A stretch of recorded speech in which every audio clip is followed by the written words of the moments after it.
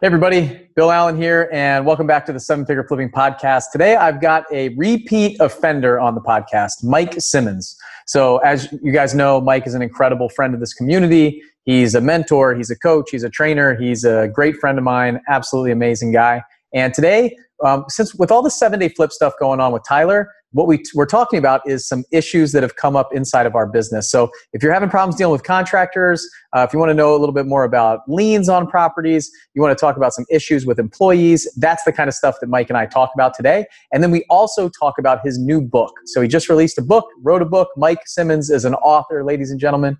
Absolutely amazing. And I read the book recently just before it got published, and there's a couple things in there that really made me think about all the things that I was doing inside my business and inside this business, 7-figure flipping actually. So a lot of light bulbs, a lot of things that I thought I knew, just kind of hammered a lot of things home. It's just absolutely amazing. So thank you, Mike Simmons, for writing the book.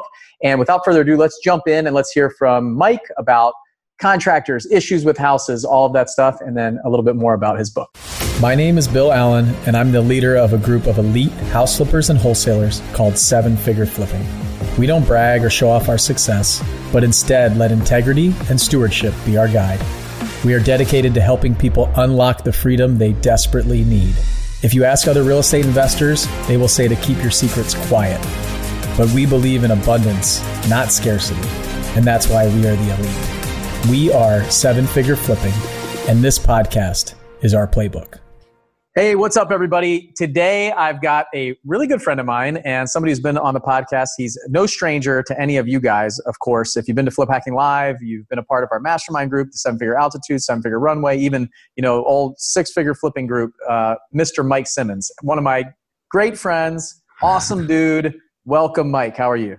I'm good, thank you. I'm thinking as you're talking, at some point I need to get like co-host credit or something on this show. I've been on enough times now. I think it's like I'm like an official co-host almost. So whenever the money starts rolling in from the podcast, that's when you can think about the co-host thing. Okay, yeah. Well, I'll put that on our list of things to talk about the next time we have a few spare minutes. So, exactly. Hey, I'm open to that. I mean, you definitely are a better talker than me, so I'm sure that you'll monopolize this time, and rightly you should.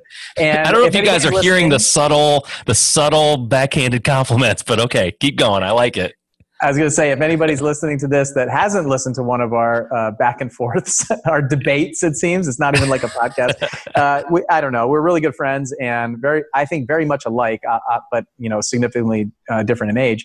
We can like rib on each other a lot and just have a good time. So hopefully, you're kind of like a fly on the wall on the podcast here with us, but we're not here to just kind of make fun of each other completely, but what I do want, we got this 7-day flip series going right now, and what I asked Mike is I asked him to come on the podcast and we'll talk about a couple of like different stories that we have from flipping houses. So we got a lot of flippers that listen to the podcast, a lot of flippers in our 7-Figure Altitude group and Runway group. It's pretty much 50-50 now. We used to be like kind of heavy flippers, then we went to heavy wholesalers. Now we're about 50-50 inside the group, I found. Over the past, since the cruise, we split everybody up into flippers and wholesalers in different like breakout sessions and things. And a lot of people are starting to get in like a little bit more, flipping a little bit more than they were wholesaling now, potentially because of some changes in the market, right?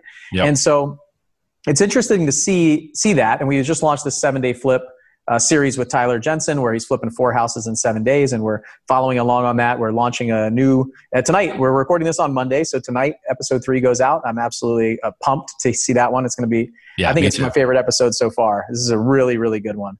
But I wanted to bring Mike on, and basically him and I can talk about some of the things like lessons learned from flipping houses over the years. I know Mike's been doing it for a really long time. So Mike, if you want to give just a little bit of background on like when you started flipping, how many houses, something like that, like a story. And then I know that, both of us are kind of heavy wholesalers. So people might say, well, what do they know about flipping?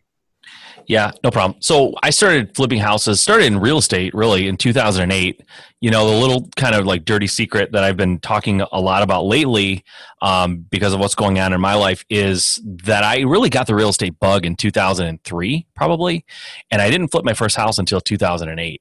So there was a lot of reasons for that, but they're all excuses. It's a lot of paralysis analysis kind of a thing. So I can totally sympathize with people who struggle in that way. But when I started when I started real estate, it was flipping houses. 2008, everything had kind of tanked and it hit the bottom. The media was screaming, "Get out of real estate's tanking, like run for your lives." But as we know, as real estate investors, that's really a great time to get into real estate. Honestly, I mean, it's too bad for the folks that are going through the troubles they're going through. But the fact of the matter is, there's just a lot of real estate available at a really good price. So I got in at a great time. I started off by flipping houses. My first flip was actually a success. Made a ton of mistakes. We used a conventional mortgage back then to buy it, which is not necessarily how people do it mostly now, and not how I recommend people do it. But we got a mortgage and we went all in with our personal finances, credit cards, savings. And we just put it all in the pot and we went for it. Didn't know what we were doing.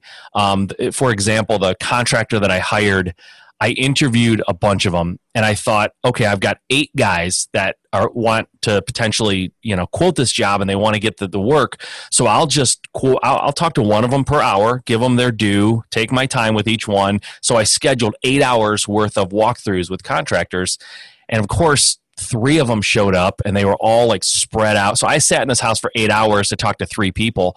So that was lesson number 1, like just, bring them all in, get that group, that scarcity and make sure that people are all kind of paying attention because they can see there's other people interested. Did the renovation. It actually went okay, but I hired the contractor I ended up hiring. I hired him mostly because he seemed like someone that I got along with and he was kind of like me and he felt like somebody I thought was kind of a good dude. I didn't check his references. I didn't even necessarily go for the most experienced guy or whatever. I just was like, hey, I like this guy, personally like him.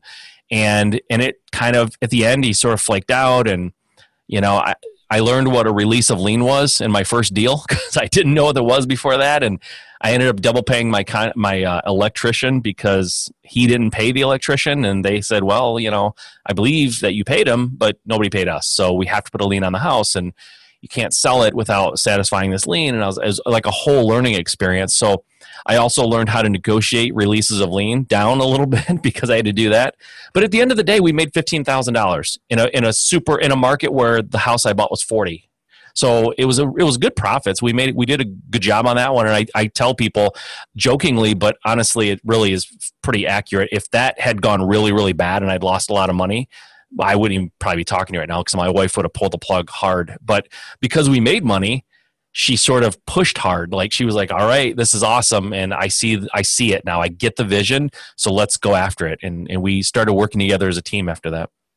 Okay. I want to jump into that. You dropped a couple of kind of nuggets there and let's dig a little bit deeper than that. So you mentioned that you had like 8 different contractors and you spread them out to interview them. So they basically come in, look at the project, give you a bid. And at that time, you probably maybe you thought it was right to not have them all there at once because they would kind of upset each other. So everything that you just said is like the similar story for me. And the reason I want to go deeper in that is because there's probably some people that are listening that either have never flipped a house before or they're doing it this way, not realizing that they shouldn't. So I was that guy. I had like 4 or 5 different electricians that were going to come bid the project and I didn't want them to see each other. So I would actually like schedule 30 minutes in between so that if it went a little bit over and they left, but you're right. I was there the whole day. And then most of the time almost all of them didn't show up. Yeah. And so I ended up sitting there and calling them and be like, oh, well, my next appointment's not for 2 hours. Can't really do anything. So like, how do you recommend doing it? Do you recommend just stacking them on and bringing them all in through at once? 1,000%. Yep. I usually put an ad on Craigslist or something along those lines.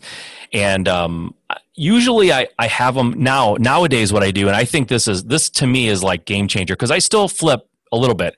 Like you said, I was heavy flipping, went to heavy wholesaling, and now we're doing a little more flips than we used to.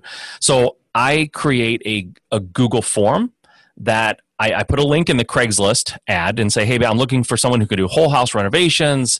You can, you work in this town and you have reliable transportation and you're licensed and insured. And click this link to answer a couple of additional questions to be considered, right? So if they don't fill that out, I'm not going to talk to them.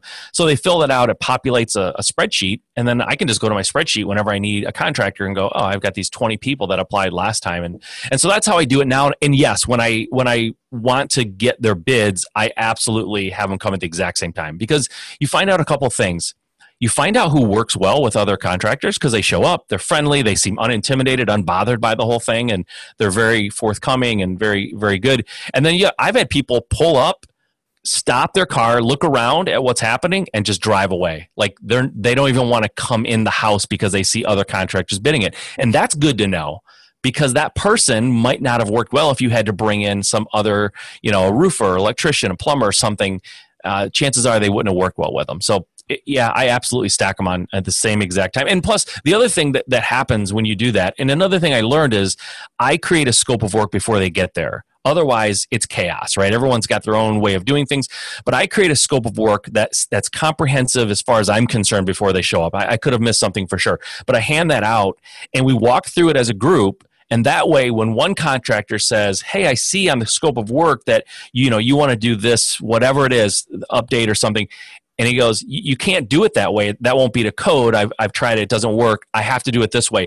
All the contractors hear that. And whether they knew it or not, now I say, good. Everyone make a note on the bottom. We're gonna do it this other way because this is the way to do it. And then everyone's on the same page. I don't have to call them and go, hey, I changed the scope of work.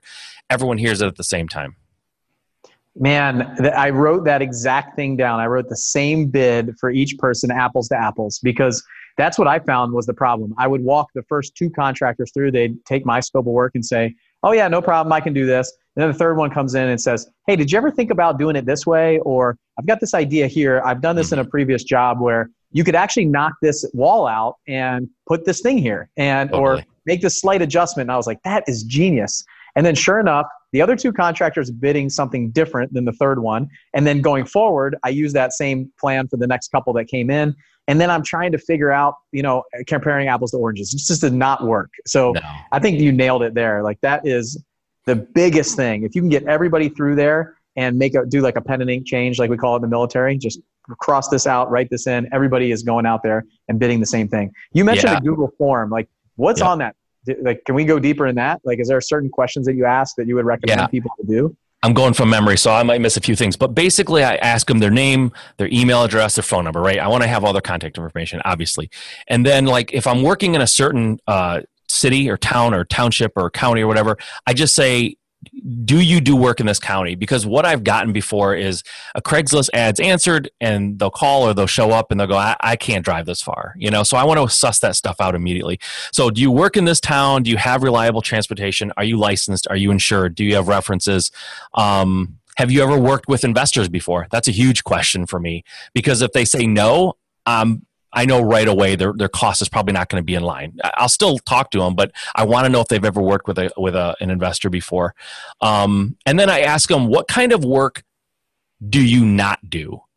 Because that's important too, right? I would get a general contractor comes out and he goes, I don't deal electric. I don't deal with it, right? I want to know that before I hire him. So they can tell me right on that form, what do you not like doing? And I think if I remember right, I left this on there, the question, what are you best at? So I don't get a drywaller trying to do my electricity. I know that he's good at drywalling, so that's probably where I'll focus him if I have to pick someone just to do one thing. So basic questions like that. I don't make it too long because I know most contractors, if you give them 30 questions, they're not going to answer them all. So mine are like name, address, phone number, maybe 5 or 6 other questions, done. That's it. And it feeds into a spreadsheet. And then, then we make notes on the spreadsheet like, hey, tried calling this guy. He never returned my call, or he made an appointment, never showed up. And we leave them on the spreadsheet. So if they ever apply again, I can see that they've already been there. So we make notes as whether or not they worked out or not.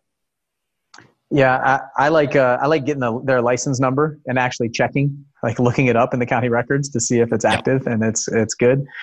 So one thing I saw it inside of our private Facebook group, our mastermind group recently, that somebody had been screwed over by a contractor, but they didn't actually check their license number. They said they were licensed, but they didn't actually go behind and follow up. So I think we could probably spend an hour or 2 hours just talking about contractors, right? So for sure. And I think that that's a big problem that we have, and I think is setting those expectations up front, like finding somebody who's okay with that, who's okay with being held accountable to the job. I mean, remember, this is either, if you treat them as a partner of yours, an employee, a staff member, like a 1099 person, like they're part of the team, right? So you mentioned that you like them. Those people a lot of times are hard to fire. They're hard to hold accountable, those kind of things. But when they come in with those expectations set right out the gate, then we have a better success rate of what we need on our side and what they're going to provide to the deal. So, so we were kind of talking about like so contractors were one of the issues, and using your own money, conventional mortgages, stuff like that. Let's talk about the release of lien a little bit, because you mentioned that, like, so it's obviously another contractor problem, but somebody might not know exactly what that means. So it sounds like somebody put a lien on the property and then the general contractor didn't pay them. Yeah. So I hired a general contractor. A lot of house flippers hire general contractors, and they have their own subcontractors that they like to use, right? And then you pay the general contractor, and the agreement is that they will pay their subcontractors.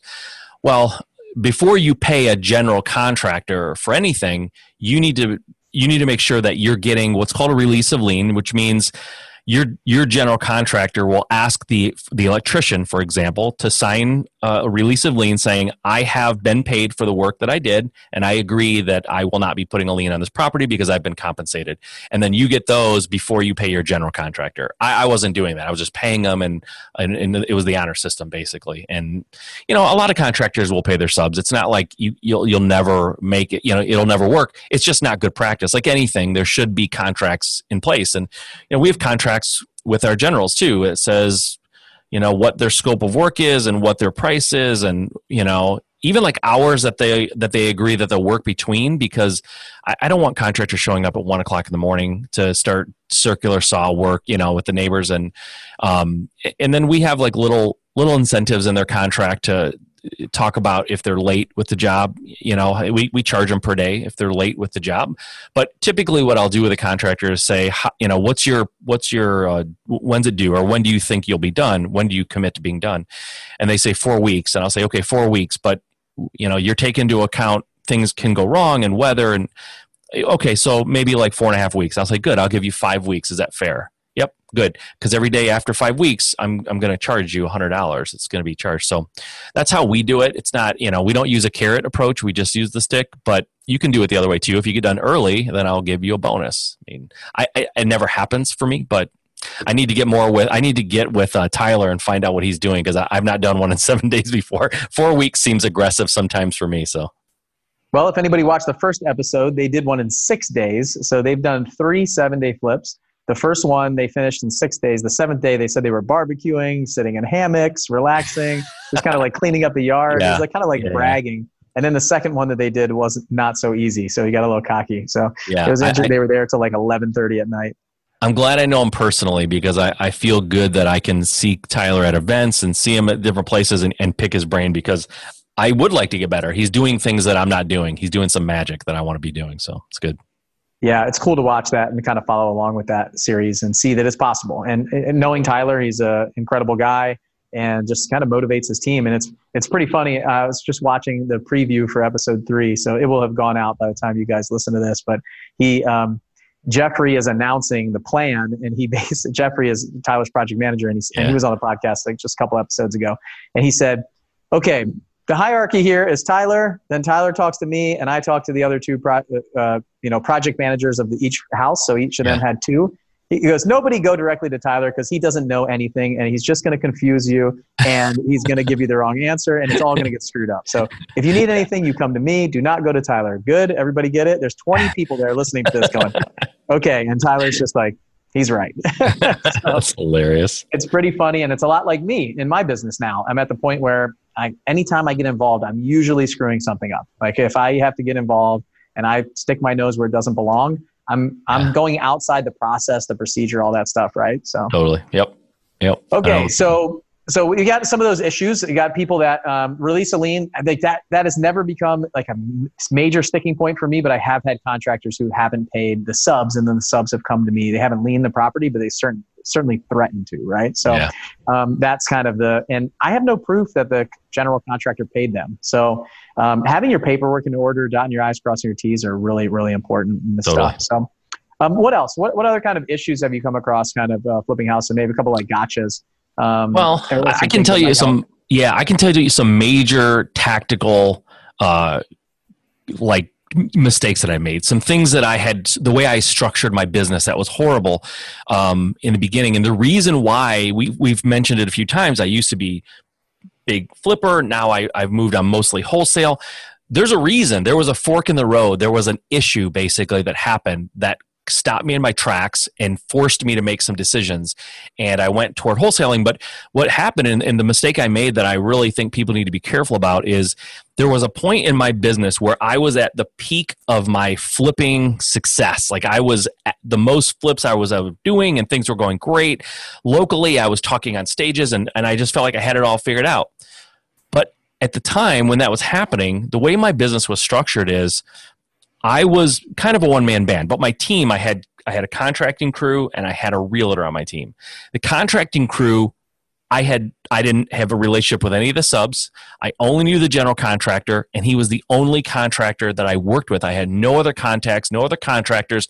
He owned my contracting work, and he had done a great job and had been fair with pricing, and we'd had a great relationship. On the other side of my team was a realtor. At the time, I relied on him to exclusively give me ARVs, to tell me what the property will sell for in his estimation, and he was responsible for selling it. So we hit this point in my business where I had this deal that came up. It was in the town that he lives in, my realtor. It was in the town he lived in. My contractor was on board. Everything was great. The guy lived in the town. I said, what do you think it'll sell for? He goes, all day long. I can't remember the number now, but I think it was like $140,000 all day long. 140, completely renovated. Perfect. I told him what I'm going to do. He said, perfect. 140, that's a done deal. Great. Get my contractor. What's it going to cost me to do this? I think for that property, I was like a $40,000 renovation, something like that. And so we started going, just like every other deal I've ever had. And at some point mid-project, my contractor stopped showing up. He started like upcharging me and giving me receipts for stuff that I never approved. And he had a weird attitude with me, like he was kind of being aggressive toward me. And like all this weird stuff was happening. And I'm like, wow, this is weird. So we got through the project. I ended up spending more than I meant to because he wasn't asking for approval. He was spending money and he was doing the work, but it's like, he knew that he can't spend more than a certain amount without getting approval, but he was doing it. So I was like paying him, and it was a real bad situation. Overpaid for my renovation. So I get done. I'm like, okay, well, at least it's done. I spent more than I should have, but there's still profit here because I know what it'll sell for. And we got to the market, and it wasn't even, he was off by a million miles. I think it was like 110 was the real ARV. It was crazy. And in Michigan, we don't have $100,000 flips really. It's like 30 grand is a really good flip, right? So I ate up all my profit. I was going to lose money. And I went to the realtor. I'm like, wait a minute, this is in your backyard. You're a realtor. It's in your backyard. How could you have missed it so bad? And his reaction was very dismissive, like, well, you win some, you lose some, kind of an attitude. I was like, oh boy. So I said, okay, I don't have a realtor anymore. And my contractor's kind of flaked out on me. He's not really on board anymore. And I'm still getting leads. So I said, I've got to do something. And I knew a bunch of flippers in my neighborhood, in my area, that were dying for deals. They weren't. I was direct mailing at this point, and they weren't, and they were getting no deals. So I wholesaled the first deal ever to a friend of mine, and he bought it, and it was very informal, and I made $15,000. And the next deal that came through, I did the same thing, made another $15,000. I made this all in like a few weeks with no contractors and no realtors, and I was just like, this is awesome. But the big lesson learned there was, now when I work with contractors, I make sure that I know who the subs are, who they're using. I make sure that I'm building a bench. I want to make sure that if that contractor flakes at general, I've got other general contractors that I have a relationship with, that I have dialogue with, that I can reach out to and say, hey, I need you to come and jump into this project for me. So I build that, to use a baseball term, I build a bench. I have like a farm team that I'm constantly in contact with. And then on the other side is, for heaven's sakes, do not ever give the complete control over ARV to anybody, in my opinion, outside of your company. If there's someone in your company that's their specialty, great. Don't trust it to someone who's not directly working inside of your company, because that's a big number. Everything flows down from the ARV. If that's wrong, it doesn't matter what else you do. You're screwed, because that's a bad number. So I control that number now, and I make sure that I know what things will sell for at the end of the day. Yeah, it's a problem if it's high. It's okay if it's low, but it's rarely low. Rarely low. Rarely low. So yeah, I think the great point. Like if you only have a single point of failure in your business, then you've got some issues. Like the house of cards can all come crashing down like in your case, the realtor and the contractor just kind of flake on you and they're done, And I find that that's the case a lot of times. We I don't know, a contractor or somebody will do like one or two jobs at a time really, really well, or they'll perform for a while until they don't. It's really weird. I don't know why that is, but it's almost like they overextend themselves. They get to it's almost like that's what they want to be doing. Like they wish they could get. I've had some that have done 2 jobs at a time and killed it, and then when they have 5 and they say, "Oh yeah, I can take more. I can take more. I can take more." And then they just get way behind. And I think the thing is that like you manage your business a certain way and you expect other people to manage their business the same way that you manage your business. Yeah. So I know that I can organically grow my company because I'm at the helm, I'm making those changes, I'm turning the dials, I'm looking at the KPIs, I'm doing all those things. But when somebody else tries to do the same thing, they might not have that skill set, that experience. Yeah. And what they're doing is they're leveraging my business. They're taking my income, my jobs to help grow their company and hire out their subs and more lines of communication, more potential issues. And they're using that to springboard and grow their company when their foundation is not as strong as mine. And so I've seen that. Everybody else that I work with, I look at like, where is their business? And I'm going through this right now. Right now in the 7-figure flipping company, I've had some struggles with some of the people that we've hired, we've brought on, we've made some changes. I've had to let some people go. We've had some people quit. Like it's running a business, right? Yep. But as I'm looking at bringing on a third party, so potentially somebody to do some marketing or somebody to do something else for us, I look at where the maturity of their business is, and are they stable? Are they trying to grow? So they're going to bring on just a bunch more clients, right? And I'm going to pay for their growth and their uncertainty, or are they in the infancy stage where they're really hungry and they want to do really good, really well for you, and they want to give you their best, because they're proving themselves and building a brand. So if you look at that other company the way that you look at your company and treat it, then you can probably see some potential problems down the road. And so that's one thing that I've noticed, especially recently. I'm talking like this is fresh wounds for me, like past couple weeks. I'm talking to other third-party providers, and I'm starting to see that, where are they in their business stage? Because it's important to know that, because if you're going to build a relationship and work with somebody for 3 months, 6 months, 9 months, a year, like where are they going in their company and how do you fit in that puzzle? Totally. So, and, so you brought something up, contractors, we're picking on contractors a little bit, but in this world of flipping, this is a lot of times where this falls.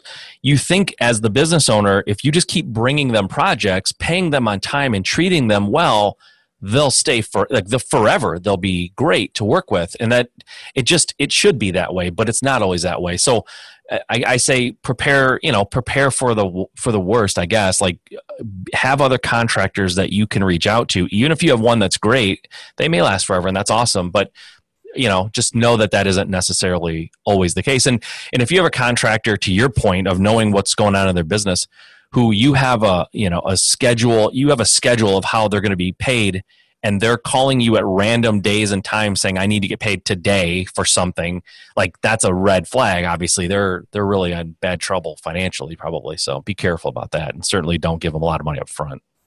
Yeah. They're probably taking your money to pay off the last job that they did, and it's just continuing going that way. Totally. You mentioned the fact that we're picking on contractors, and I guess that's the case, but we're just picking on the bad ones, right?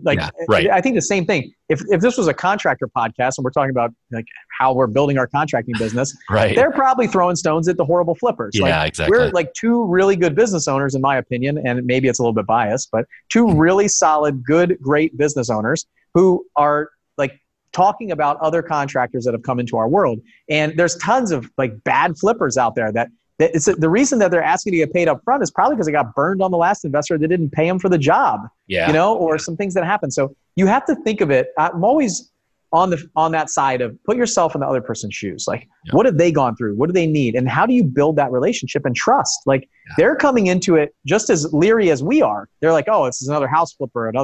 They may have been burned by 10 other house flippers. And that's why they're putting things in place the way that they are. So, I mean, if you can find a good fit, a good relationship, and you build trust, then obviously it just seems like in any industry, whether it's realtors or contractors or flippers or wholesalers, like there's that top 10% and there's the bottom 90. And we're the top 10% talking about the bottom 90 right now. And like the top 10% that's talking about the other top 10%, go watch the 7-Day Flip with Tyler Jensen and watch like a really good performing team show up, produce, do well, see some issues, come together. I mean, you'll see somebody standing in a hole of a bathroom where they found a bunch of mold and rot and stuff that they couldn't fix and old piping that all need to be done. And he's like, I'll have this done by tonight. And they're like, what? Like you're going to rip out all like joists from the sub, you're going to put in new subfloor, you're going to put in some 2x4, some bracing. And then one guy goes, and we'll have it painted. And I was like, wait, what? No way. And like, these are people that are motivated to help get this done. So it's just a totally different thing. I mean, we're talking about issues and struggles, right? Because this the top 10% of the flippers and wholesalers like us talking about the bottom 90 of the contractors. So when we come across the top 10% of the contractors, we make TV shows about it and we do really well. Exactly. And it should be mentioned too. And I really do feel this way. Every problem I've had with contractors in the past, I can go back and see how I heavily contributed to the problem, right? So, you know, there's an ownership part of this too, that I don't want to go, contractors are horrible and they'll screw you. There's some that will for sure, but you always have a part you played, and maybe it was a huge part and you're not aware of it, you know? So there's tons of stuff I did wrong that contributed to the problems I had, but there's issues. Yeah. And that part usually stems from expectations. And, oh, by the way, you're the one that hired him. So exactly. You liked that guy, you had him over, you're like, this is going to go great. And then you didn't have those kind of tripwires along the way that you acted on and said, enough's enough. Like the people that get burned by contractors are the people that are writing the checks. Look, I got a contractor for my personal house. This is less than a year ago. I've only been in my house for a year. And I was screening in my back porch. It's probably 9 months ago. And had this guy, like I just bought the house. I was looking for somebody, came as a referral, brought him in. There were some red flags. Like my gut was like, I'm not really sure about this guy. I hired him anyway. It wasn't a huge job, a couple $1,000, right? Yeah. And he started doing some of the work, asked for a bunch of money up front. I gave him a check. He was like, I've never heard of USAA. Is that a local bank? And I'm like, USAA is like the nation's biggest like virtual bank, like just military bank. You've never heard? He's like, is it in Nashville or is there a branch downtown? Like I need to go there to cash this check. And my local bank won't take it. And I was like, red flags, sirens going off. I was like, just bring the check back. I'll rip it up. And then I'll call, if you need materials, I'll pay for the materials, but I'm calling them. I'll give them my credit card. When you're at checkout, they will send me the receipt. Like I started putting some contingencies in place, right? Some things in there where I was like, I'm going to start controlling this. And then it got delivered. He started putting it up. And then sure enough, he's like, the door wouldn't fit. The screen door, right? Wouldn't fit. So he calls me up and he says, hey man, it's going to be another week.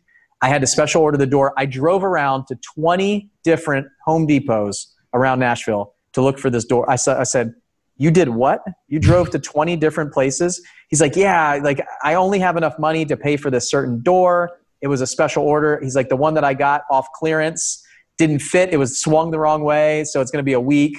And I was like, okay, this guy's trying to save like $150. And he thinks driving around to 20 different stores is saving him $150. I was like, I've got to get out of this relationship. And he just never showed up again. And fortunately, I put all those controls in place so that I didn't give him a bunch of money up front because he would have just ditched and he blocked me on Facebook. So when I started seeing he was posting in all these groups and things like that, I didn't see him anymore. I couldn't find him. I was like, this guy blocked me. What's happening? Who else is working with him? I started searching his name. He changed his company. It was just wow. It's just great for over like $1,000. I probably lost like $250 in the deal, but he lost he didn't get paid for his last draw of his labor.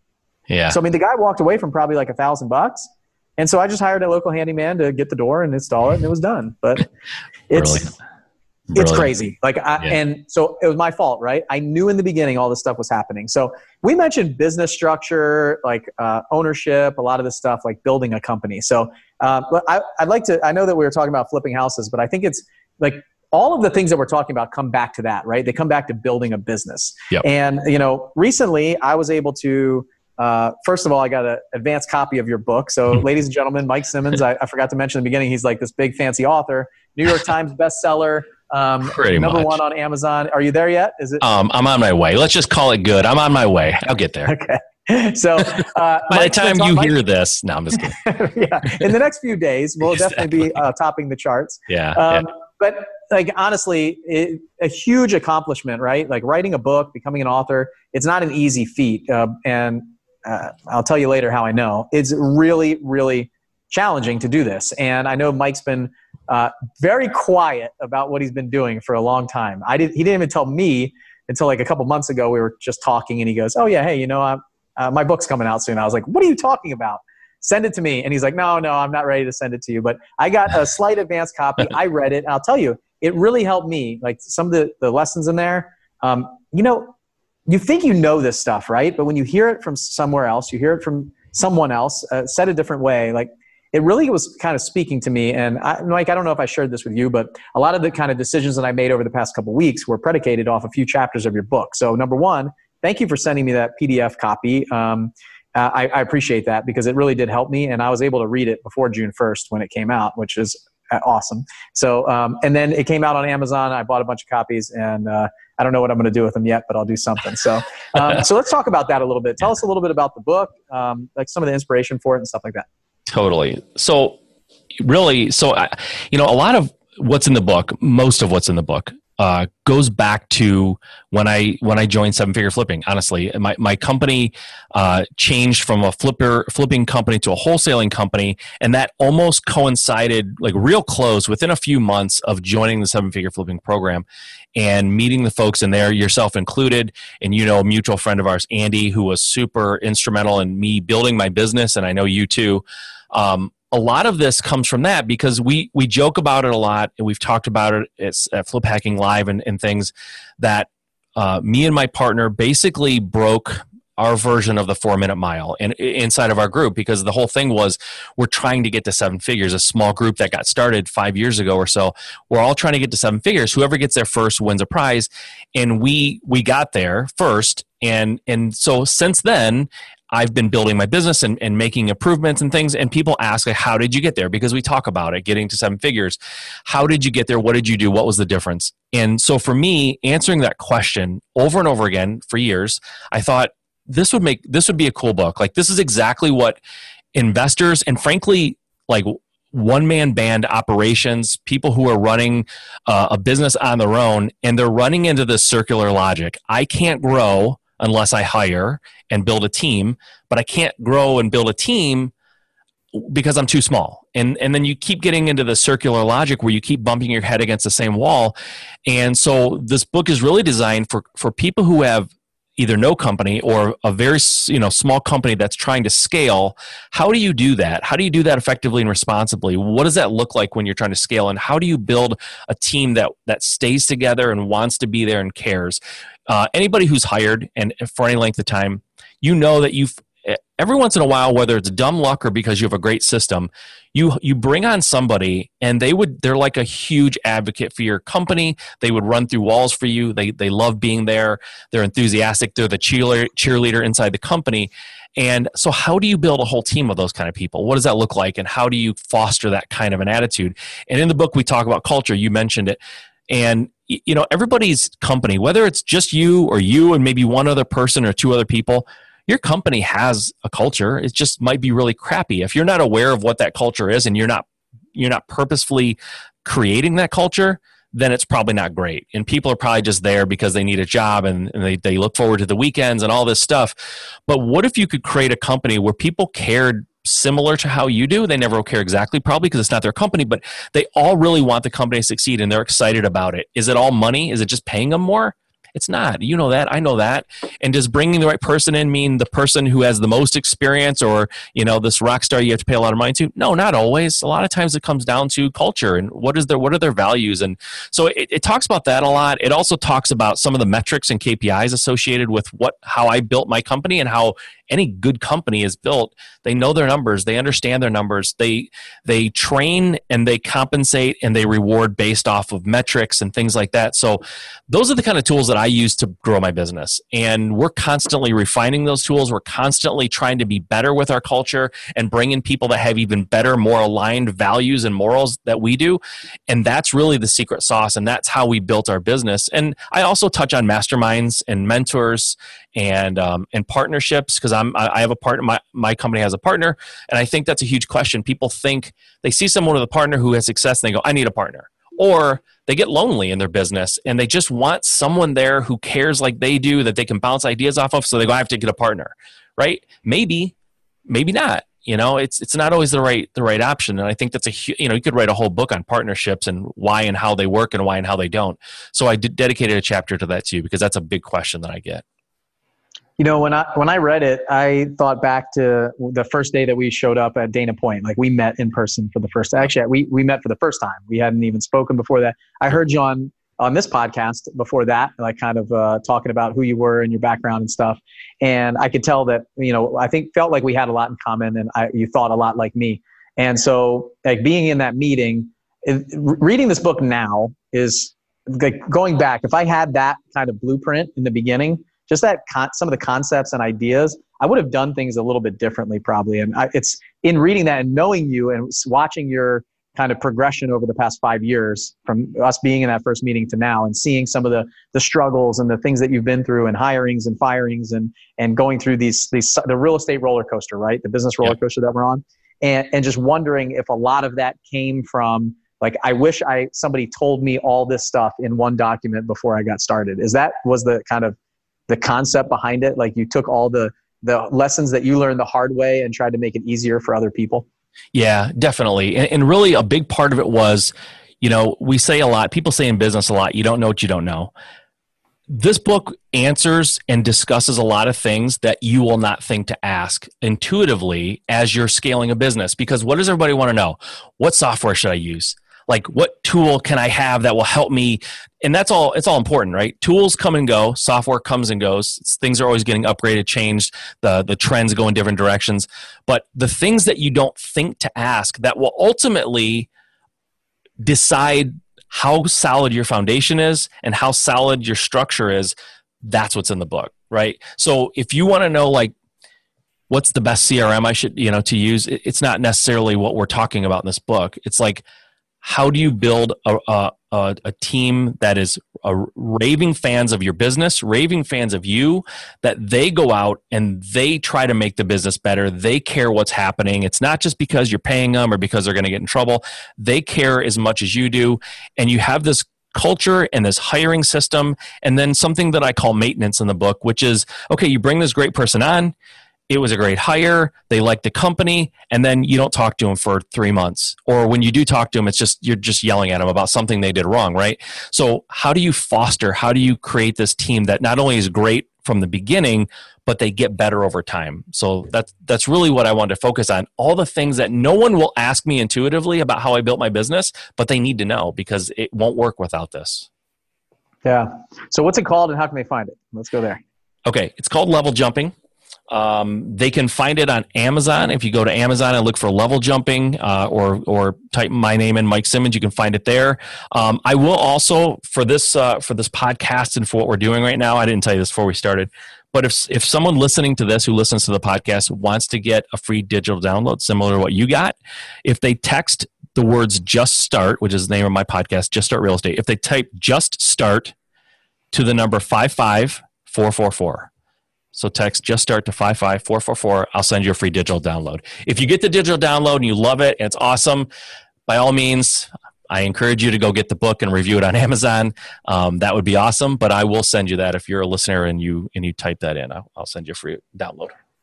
Okay, so get your free download and go buy the book. Like, support Mike. So everything that he does, I'm sure if you got value from this podcast or any of the other ones that he's done, or all of his presentations at Flip Hacking Live, like the dispositions presentation that he did, the KPIs presentation, like everything that this guy has given to the community. It's kind of surreal, kind of joking around with you and interviewing you on this podcast now, because I remember where I was when I heard your podcast that Justin did with you for the first time on the House Flipping HQ podcast, right? This one rebranded years ago. And I was like, whoa, this guy is unbelievable. He's doing things at a level that I can never imagine. That it was part of the reason why I joined Seven Figure Flipping was that. And then meeting you the first time, you guys presented for like 3 hours and I got like 10 minutes to talk about my piddly little, like it wasn't even a business. I didn't even deserve to be in that room. Right. And now just the fact that we're as good of friends as we are, we kind of like jump on each other's podcasts and stuff like that. And now just being able to like think of you as a peer and a colleague, right, is really cool. And a little bit surreal kind of going back in my mind 5 years ago to what we have going on now compared to what we had going on then is just astronomically different, right? Could have never predicted. No, definitely not. And yes, definitely not predicted this, I don't think. So, but you said like, how do you, the question that you were answering is like, you keep getting asked that, like, how did you do what you did? And it's so funny that you say that because every year at Flip Hacking Live, I feel this exact same way. Like the first year we were in Mission Bay, we had like 100 people there. Maybe it was a little bit more than that. Actually, at that time, I didn't even know what 100 people looked like in a room. And it just seemed like it was a ton, right? But when I look back at the video now, it's like this tiny room. Yeah. Everybody's all spread out. There's like, somebody's like pouring you water. It's just it was an awesome event, but it was, compared to what we do now, it was very small. And definitely, I was so nervous to go up on that stage. We were about to have a baby, or having a baby. James was going to be born like a week or two later. My wife was like, don't go. I was like, I have to go for some reason. I just know that I have to go and I have to speak there. And I talked about my journey, like the 3 or 4 people that I had hired that year to go from doing like one deal to almost 70 deals. And I remember that right there, from that day on, the only question that I seem to be answering is like, how did you get where you got so fast? Like, how did you do it so fast? So the next year I talked about raising money. The year after that, I talked about marketing. Like, how do you market to do, so year 3. And then last year I talked about culture and core values. Talked about core values. And it's like the thing that finding the who already knows how to do that. Like the Dan Sullivan, who, not the how kind of concept, core values. And Nate and I talked about hiring and structuring and those kind of things. And that, it's interesting because I taught about that at Flip Hacking Live last year. When I go back and listen to the recording, I know what I'm saying, but then when I'm doing the things in my company, a lot of times I need that mirror, and that mirror for me was your book at the right time that I needed to read that thing, right? So those core values, culture, things like that are so important. And this year at Flip Hacking Live, I will figure out how to answer that question again. It just that never seems like I answer it to the level that people need. So go pick up this book, and I'll tell you, wherever you are in your business, you're just getting started, you're somewhere in the middle, you've ramped up, and you're working in your business a couple hours a week. It's got something for all those people. And if you're just getting started, and you can start your foundation here, then you're going to get where I got a lot faster if you put in the time and the action. And then if you're in the middle, like a couple tweaks will just blow things up for you. And maybe you have to take a couple steps back to take 10 forward. And then if you're just doing like an hour or two in your business, so like 5% change in that is a couple $100,000. And there's definitely 10 to 15% change in here, believe me, because I know. So I made a couple tweaks after reading it, and it was definitely what I needed at that time. So go to Amazon, support Mike Simmons. Level jumping on Amazon, or text Just Start to 55444, right? 55444. That's it. And get the digital. It's not. I'd say it's not an or. It's an and. Get it on Amazon. Leave them a review. I think I got one of the first reviews in. So I saw, and I think I don't know how they batch them, but I dropped it in there as fast as you asked for it. So thank you. Flip Hacking Live this year. Obviously, Mike will be there. We'll be talking about this. He'll probably make me buy a bunch of copies of the book or something. And I got 10 at my house right now, so I'll bring them and have Mike sign them and do something cool. So, but Mike will be there. I'll be there. I think it's going to be a great time. Anything else? What else can we talk about before we sign off here? Nothing really. I mean, the next big thing for me is Flip Hacking Live. Like that's my focus right now going forward. Obviously I'm promoting the book and I'm talking about it, and that's awesome. But Flip Hacking Live is the next big event for me. So that's kind of what I'm looking forward to, preparing what I'm going to talk about, and we'll have that conversation at some point. But that's it, man. If you want to get more time with me or Bill or anybody that you hear that's going to be at Flip Hacking Live, the little hack is it's very difficult to get me if you're not near me. But if you go to Flip Hacking Live, I'm there for 3 days, right? And so is Bill, and so is a lot of the other folks that he talks to. So it's a good little hack to like get a hold of us and get some FaceTime. So anyways, that's the next big thing for me.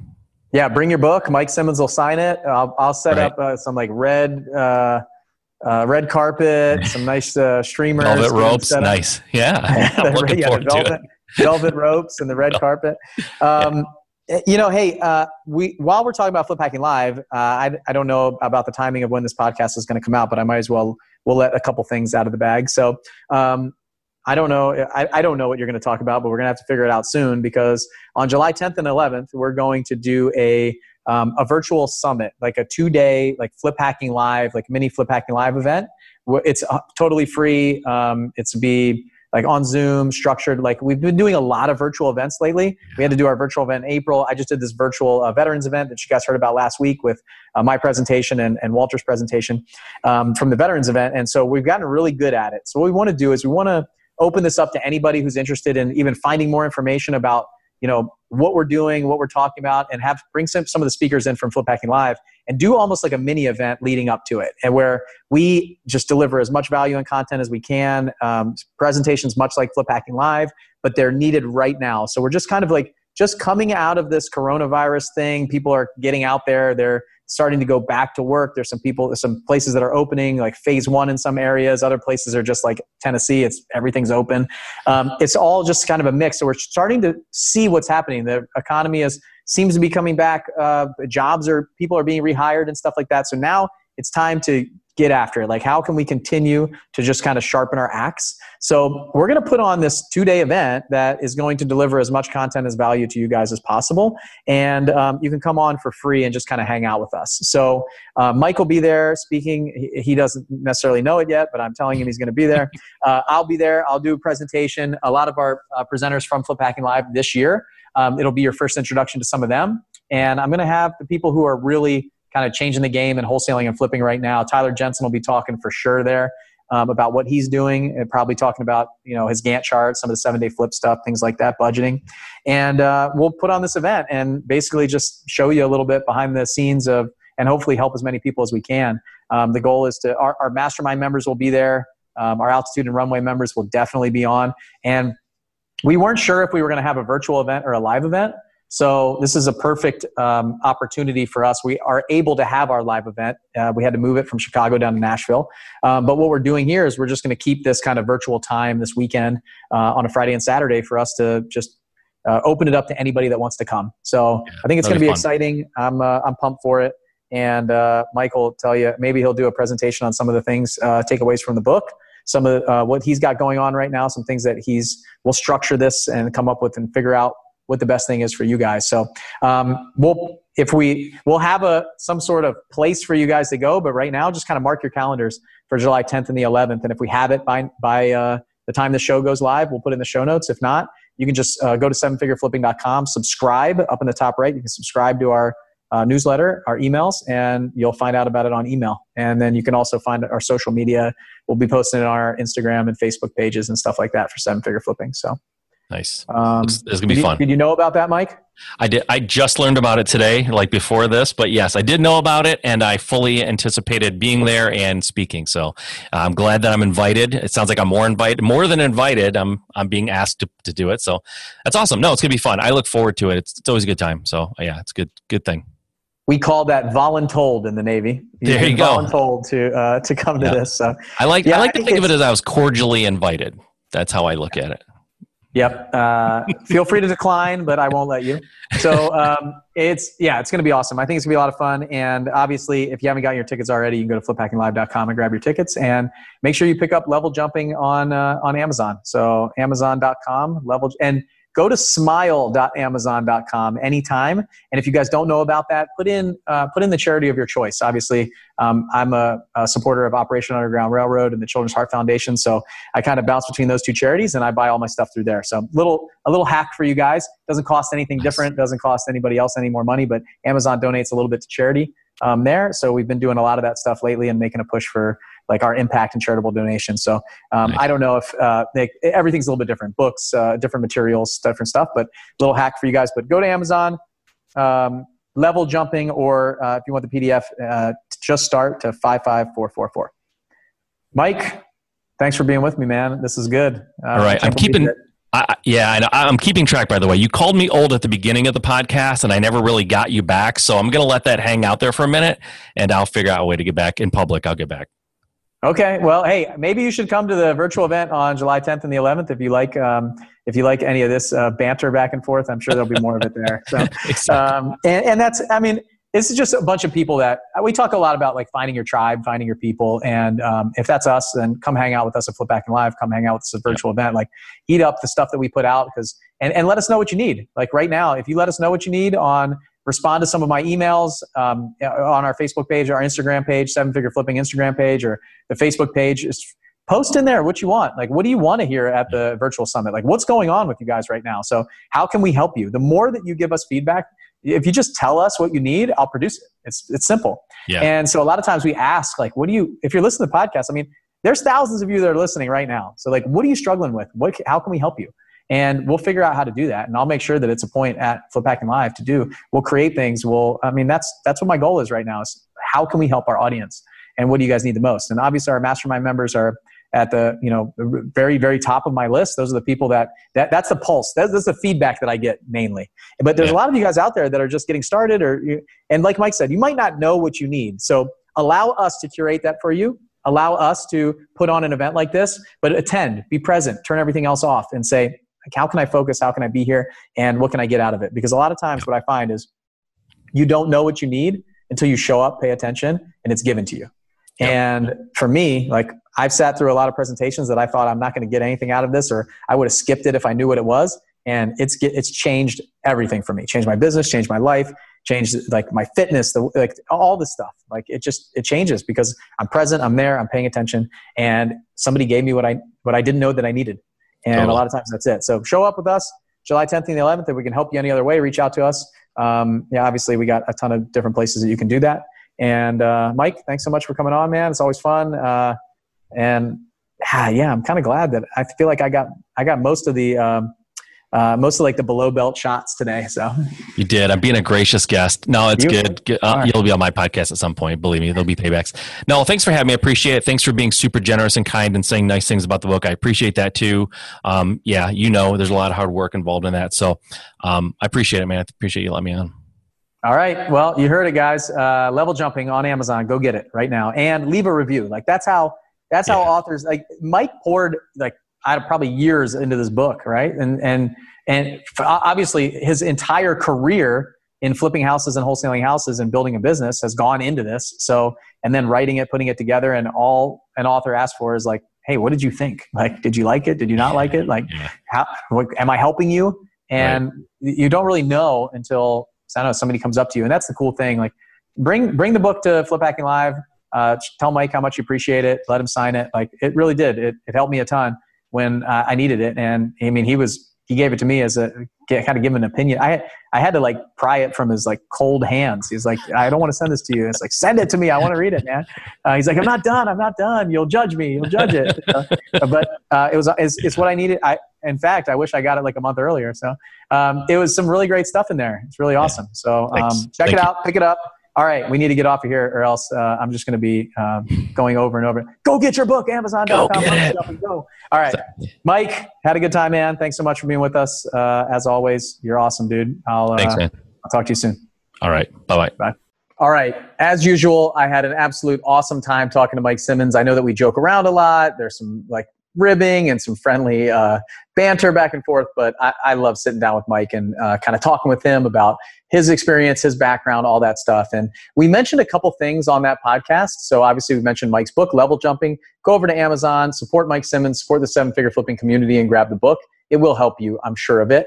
And we mentioned this virtual event that we're putting together. So this is probably the first time that I announced it. It kind of like slipped out in our podcast, but we're putting together an event for you guys in early July. So you'll hear a lot more about that coming up. And we talked about Flip Packing Live. So there's a couple times and areas that you can go see Mike Simmons speak. You can see me speak. You can get to know us. You can hang out with us.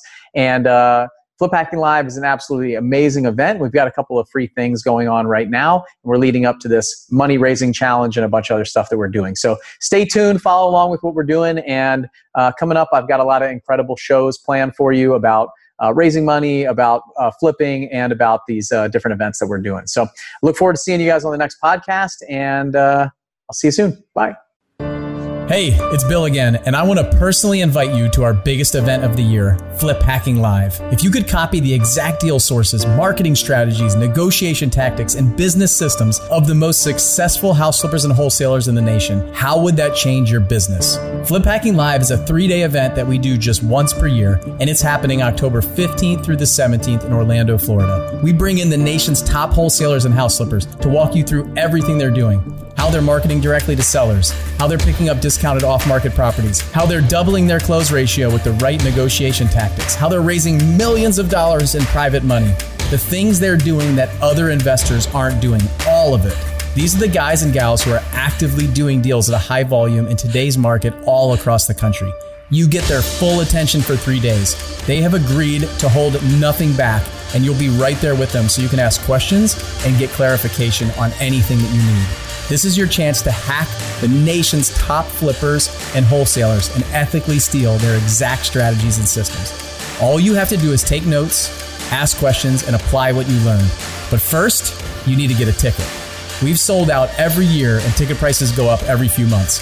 So go to fliphackinglive.com right now and get your tickets today. fliphackinglive.com, October 15th through the 17th in Orlando, Florida. This is an event that you cannot afford to miss.